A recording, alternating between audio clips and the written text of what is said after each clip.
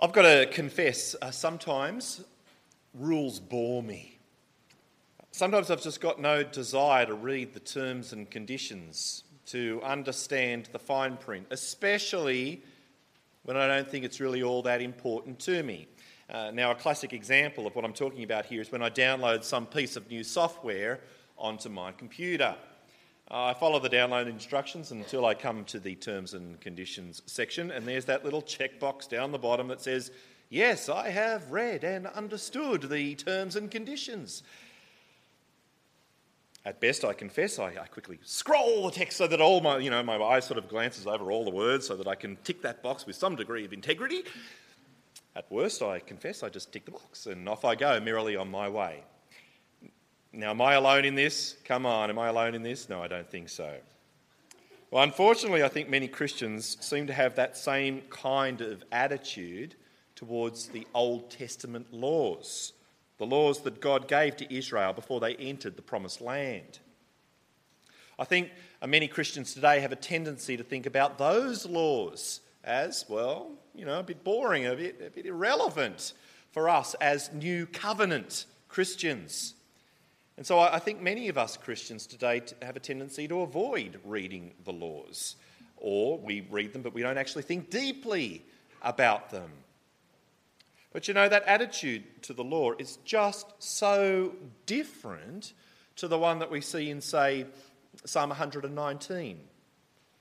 Listen to how the writer of Psalm 119 describes the law of God. He describes it this way. He says, I rejoice in following your statutes as one rejoices in great riches. I meditate on your precepts and consider your ways. I delight in your decrees. I will not neglect your word. My soul is consumed with longing for your laws at all times.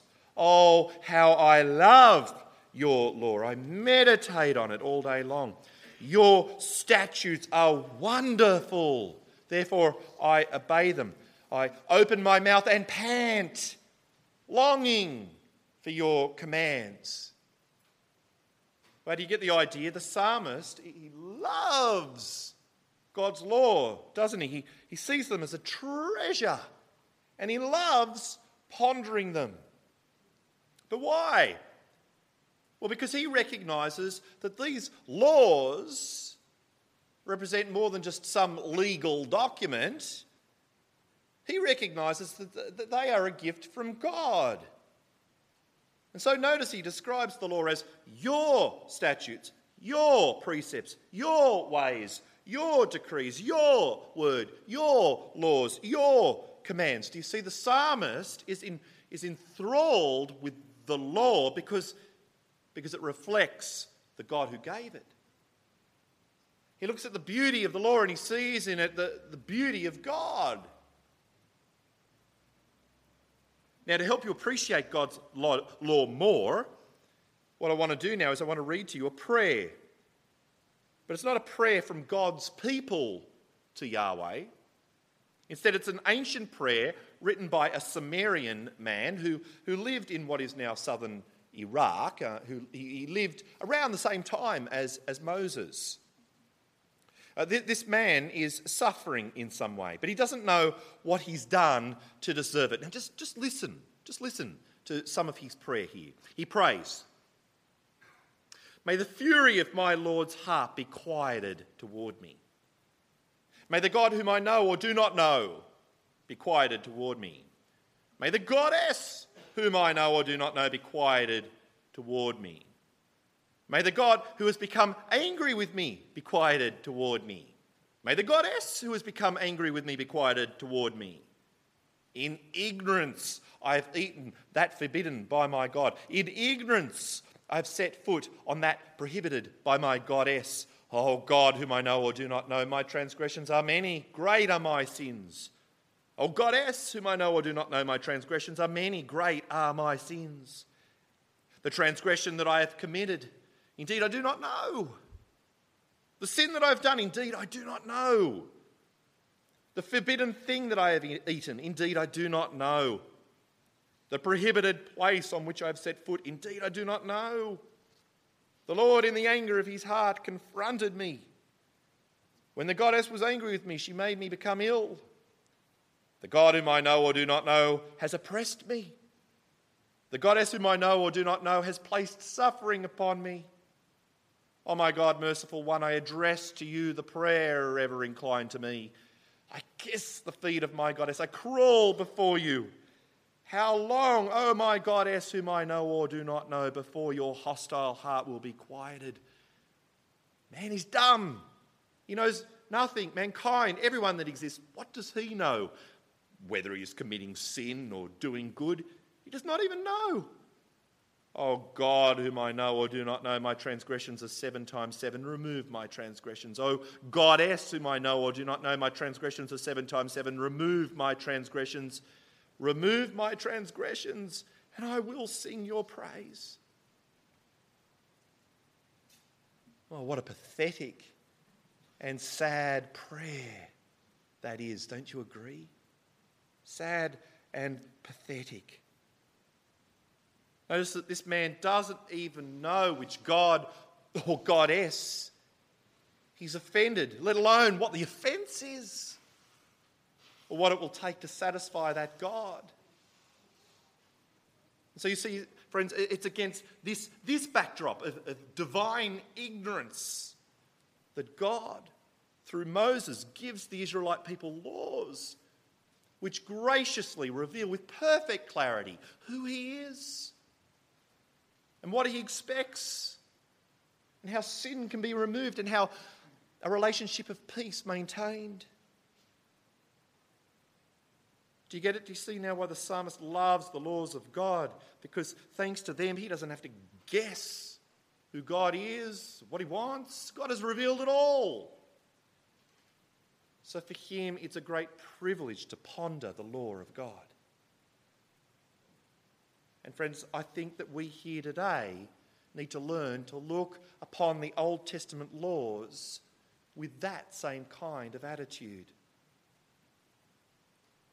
As we've seen over the last couple of weeks, we Christians are no longer under the authority of the law in quite the same way that the Israelites were. But we've seen that the law is nevertheless our pedagogos. Do you remember this term? Our pedagogos, or our tutor. The law is now our tutor, who first of all points us to Jesus as the one who perfectly fulfilled God's law. And secondly, our tutor who now provides us with principles by which to live. So we can now live in a way that pleases God as Christians.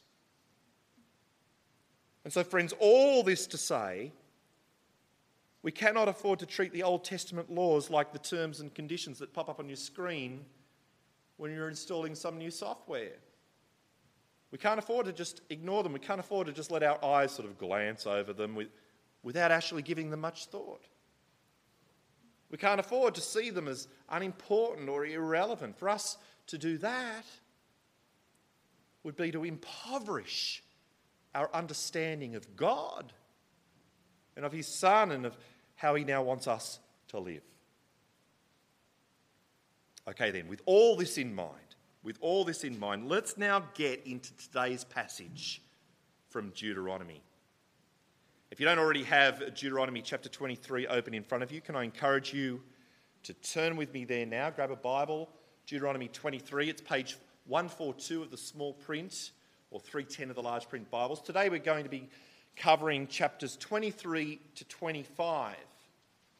And in these 3 chapters, there are many, many rules, okay, about 30 rules, in fact. And so we're not going to be looking at each one in detail, but we will see how they fit into 3 broad categories.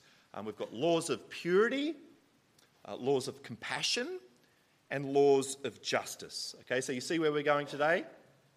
We're going to be looking at all these laws in those 3 categories. So first of all, laws of purity. Laws of purity. In chapter 23, verses 1 to 8, there are laws there on who is permitted to gather at times of community worship in Israel. And we're told that there are 3 types of people who are banned from these assemblies of worship. First of all, we're told eunuchs are banned. They're not allowed to be a part of the worshipping community of Israel. Probably either because they represent a distorted view of God's creation, or perhaps because castration was a feature of certain pagan religions in the surrounding cultures.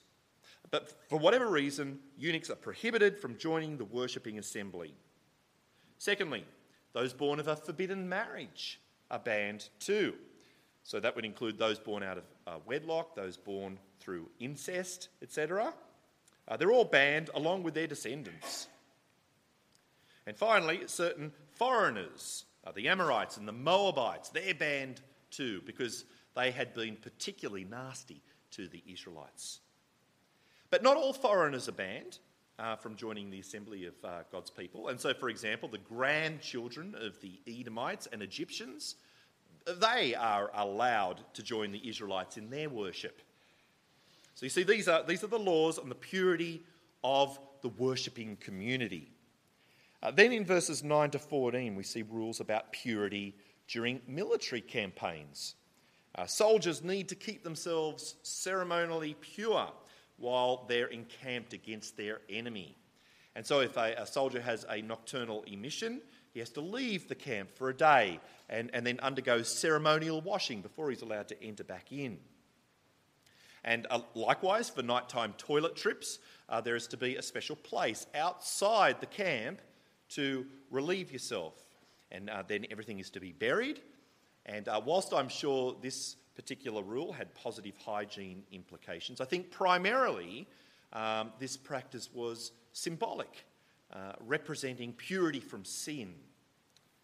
It was a reminder of the fact that God, who hates sin, was right there in the camp as he helped the soldiers fight his battles. He read with me from chapter 23, verse 9, 23:9.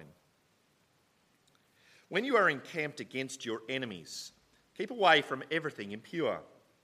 If one of your men is unclean because of a nocturnal emission, he is to go outside the camp and stay there. But as evening approaches, he is to wash himself, and at sunset he may return to the camp. Designate a place outside the camp where you can go to relieve yourself. As part of your equipment, have something to dig with. And when you relieve yourself, dig a hole and cover up your excrement.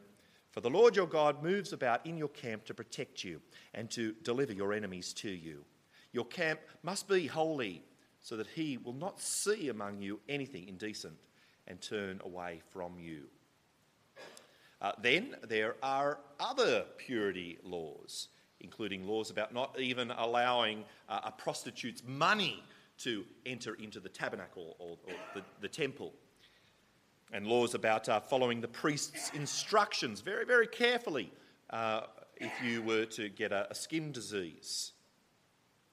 But what do all these laws teach us about God? Well, obviously they show us that he is a pure God, don't they? That's what these laws teach us. They teach us that God is a pure God, one who refuses to let sin into his presence.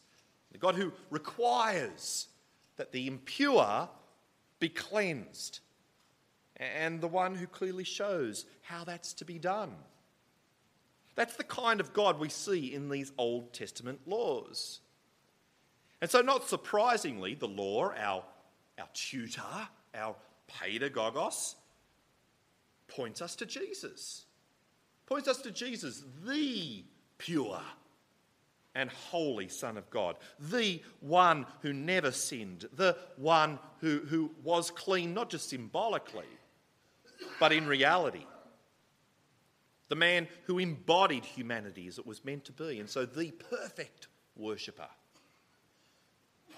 But these laws also reveal to us how we can now live lives that please God today. Of course, God no longer calls us to practice external washings, nor does he exclude worshippers based on race or the sexual sin of their parents. But these laws still teach us that we need to be pure if we are ever going to be in God's presence. And so these laws urge us to put our faith in Jesus, through whom our impurity is cleansed. Not just symbolically, but in reality. And these laws urge us to now take sin seriously in our lives. To do whatever it takes to break free from the sin in our lives. To live lives of purity.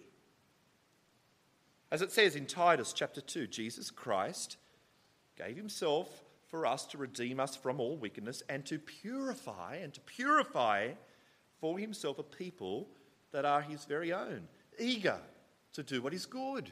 That's us.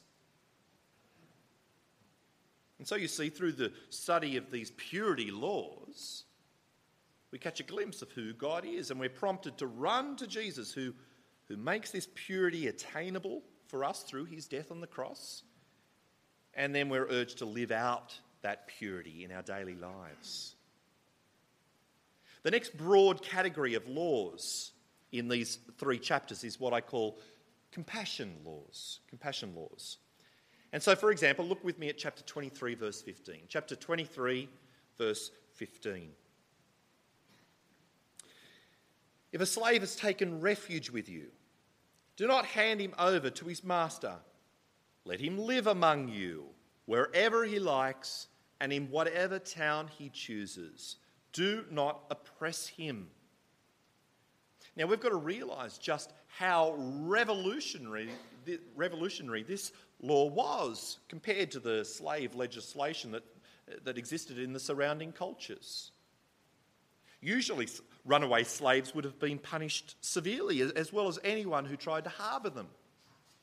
But here, we see God giving a law that essentially protects slaves, allowing them to run away from brutal masters. It's revolutionary. Then we have a law that says you aren't supposed to charge a fellow Israelite any interest when giving them a loan. And again, this is in stark contrast to what happened in surrounding cultures, where apparently high interest rates were very common. Read with me from verse 19, chapter 23, verse 19.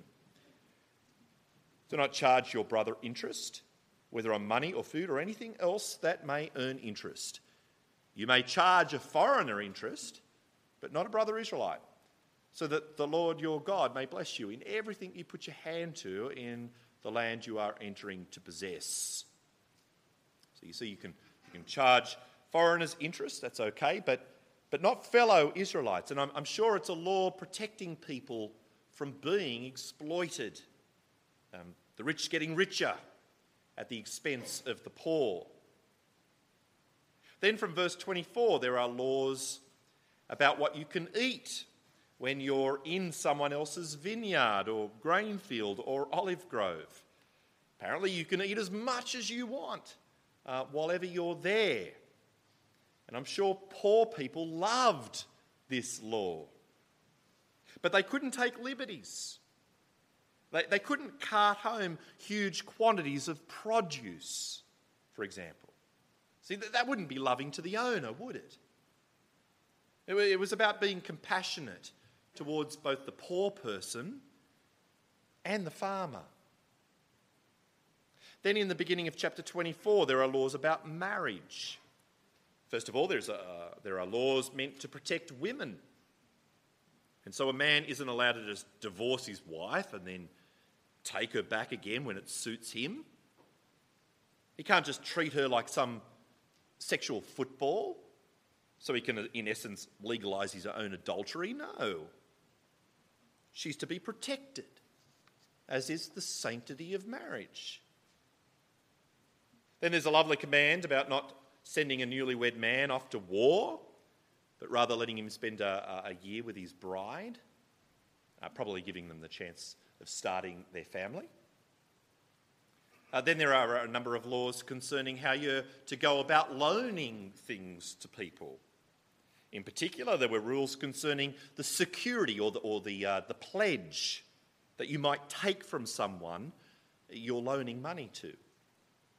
So, for example, you couldn't take a man's millstone as security for a debt because that would be threatening his whole livelihood. I mean, how will he be able to repay his debt if he can't grind wheat and sell his flour. That would be a bit like taking away a taxi driver's taxi. And then when someone is getting you his pledge for a loan, we're told that you can't just barge on into his house to get it from him. No, you're told to just wait outside, let him go on in and get it, and let him bring it out to you. In other words, you've got to give this man his dignity and respect the sanctity of his home.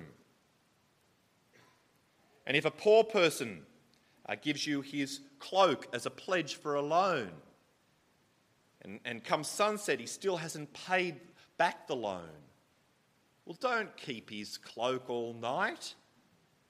If he's poor, he's going to freeze. So just give it back to him. And if it's a poor widow, then don't even think about taking her cloak as a pledge in the first place. See, don't stand on your rights. Show compassion. Then there's a rule that if a poor person is working for you, then you've got to pay him at the end of the day, realising that he's probably relying on that money coming in. So don't delay payment. Then if you read on, you'll find other rules that seek to care for the poor and needy. So, for example, when you harvest your field of grain, or you collect olives from your olive grove, or you pick grapes from your vineyards, then don't worry if you miss a few. Just don't worry about it. Just leave them there. Leave them behind. Leave them for the poor people to come and collect. They need them much more than you do. So you see, all of these are compassion laws. And what do they show us about God? Well, it's pretty obvious, isn't it?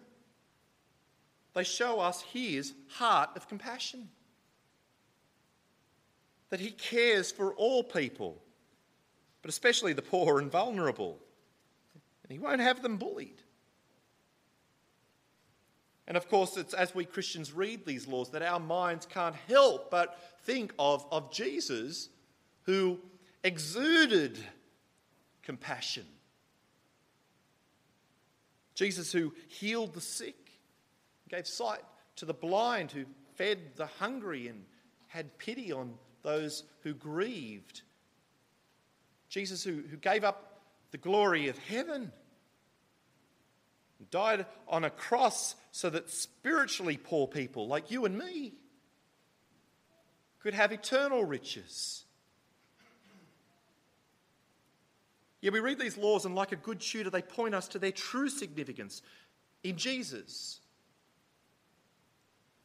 But they also teach us how to live lives that please God today, encouraging us to show compassion to all people, and especially to fellow Christians. As it says in Galatians chapter 6, therefore, as we have opportunity, let us do good to all people, especially to those who belong to the family of believers. And so is it okay for Christians to charge interest today? What do you think? Well, for a long time, the Christian church actually said no, believe it or not. In fact, it was only in the Reformation in the 1500s that a carefully qualified approval for charging interest was given. I didn't know that before this week. But surely at the very least, these laws here in front of us force us to think very, very, very carefully about our business ethics, don't they? I think we've got to be very careful not to use our power to take advantage of others. I think that's the underlying principle here. And I think they encourage us not to be a people who stand on our rights, but a people who actually show compassion to others. Also, if you're an employer, pay your workers on time. If you have a tradesman come into your house to fix something in your home, then then pay him. Pay him quickly. He may be really counting on that payment. And while none of us probably have vineyards or grain fields or olive groves, I don't think, the fact is we can still set aside a portion of what we have for those who are less fortunate than ourselves, can't we? Giving to charities, for example. Stocking up the food bank that's up the back of the church there. And on the flip side, if someone is generously helping you, then you've got to be careful not to take liberties. Not to be greedy, not to take more than you need. And so, for example, if you find yourself on unemployment benefits, you should view that as a temporary measure as you seriously look for a job. And so do you see how as we study these Old Testament laws and then apply them to ourselves through Jesus, then we can see what it means to live compassionate lives. Lives that are pleasing to God. You see, these laws are extremely relevant for us as Christians. And then third and finally, we see in these chapters justice laws. Justice laws.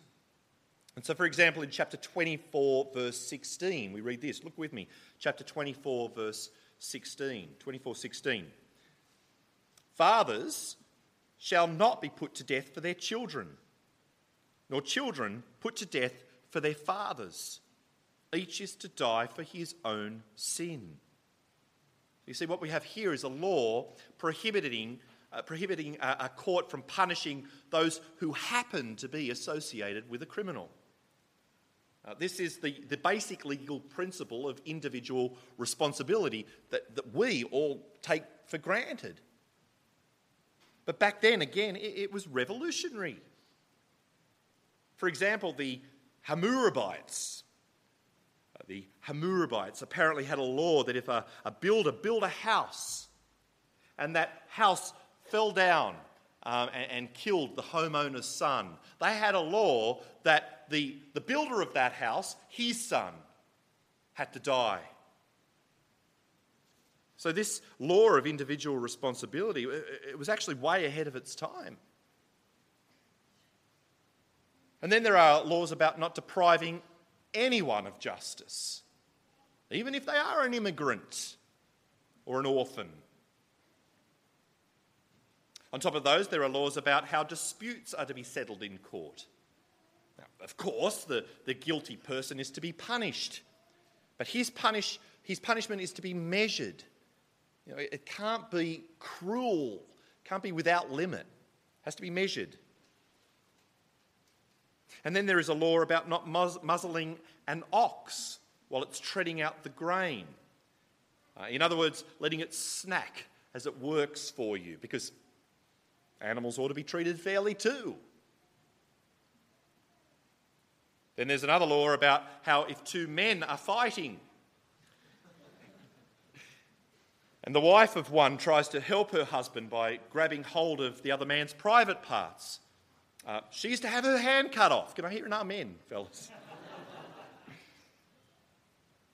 I think this law has to do with preventing that man from becoming like one of those eunuchs that we heard about earlier.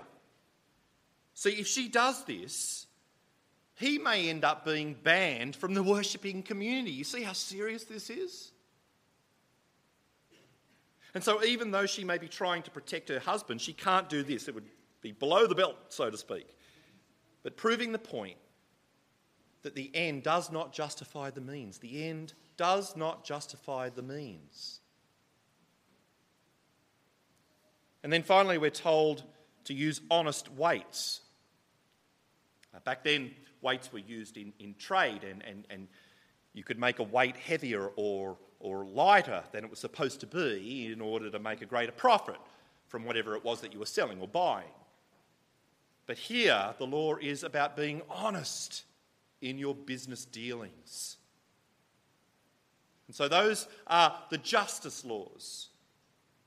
And I'm sure you'd agree they are wise and fair, and they would have made life in the land so much better for everyone. And they're beautiful because ultimately they reflect the nature of God. The God whose justice was embodied in the person of Jesus Christ. The man who boldly chastised the Pharisees for their unjust practices. The man who overturned the tables of greedy exploitation in the temple. The man who willingly died on the cross, bearing the sins of the world that the justice of God might be satisfied. And the one who on the final day will justly judge all people, giving to each exactly what they deserve. Yes, we look at these beautiful laws of justice in the Old Testament, and as our good tutor, they direct our attention to the beauty of our God and Saviour. But these laws also show us some principles by which we Christians ought to live today. Like the unethical tax collector Zacchaeus came to realise after he met Jesus. He knew that he couldn't live his life of corruption any longer. And so he joyfully declared, "Look, Lord, here and now I give half of my possessions to the poor. And if I have cheated anybody out of anything, I will pay back 4 times the amount." Like him, we too are now called to make our past wrongs right.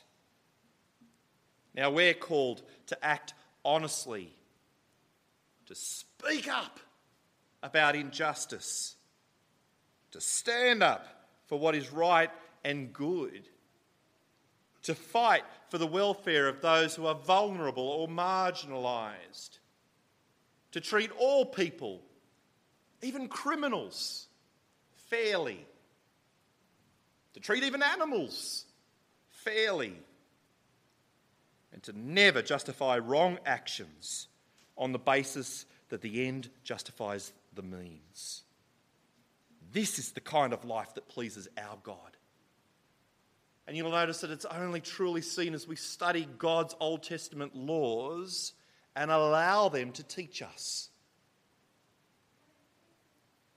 So friend, I hope you see today. I hope you see that these laws of the Old Testament, they're not like the terms and conditions of some software you download onto your computer. I hope you can see that they're a great treasure. And they're to be our delight. You know, praise God. Praise God that we here today are not like that Sumerian man who lived all those years ago, that Sumerian man who lived in the dark. Praise God that he has clearly shown us who he is and how we can please him through his laws and through his Son, ultimately. In his laws, we see just how pure and compassionate and just our God and Saviour is. And in his laws, we see what it means for us to now live lives of purity, compassion, and justice. Lives that please God. So friends, let's never neglect the Old Testament laws, shall we? Rather, let's read them. Let's turn to them often. And let's ponder them deeply. And as we do, may God's Holy Spirit teach us and change us. Let's pray. Oh, Father, we want to thank you. Thank you for your perfect laws. Thank you that in them we see who you are and what you're like and what you expect. As King David prayed in Psalm 19, Father, your laws are more precious than gold, than much pure gold. They are sweeter than honey from the comb. Father, please help us as Christians to love your laws, just as King David did. Thank you that though we are no longer under the authority of the law, that it continues to point us to Jesus, and how he marvellously embodied these laws of purity and compassion and justice. Lord, by your Holy Spirit, please help us now to be the people of purity and compassion and justice that you want us to be. In Jesus' name we pray. Amen.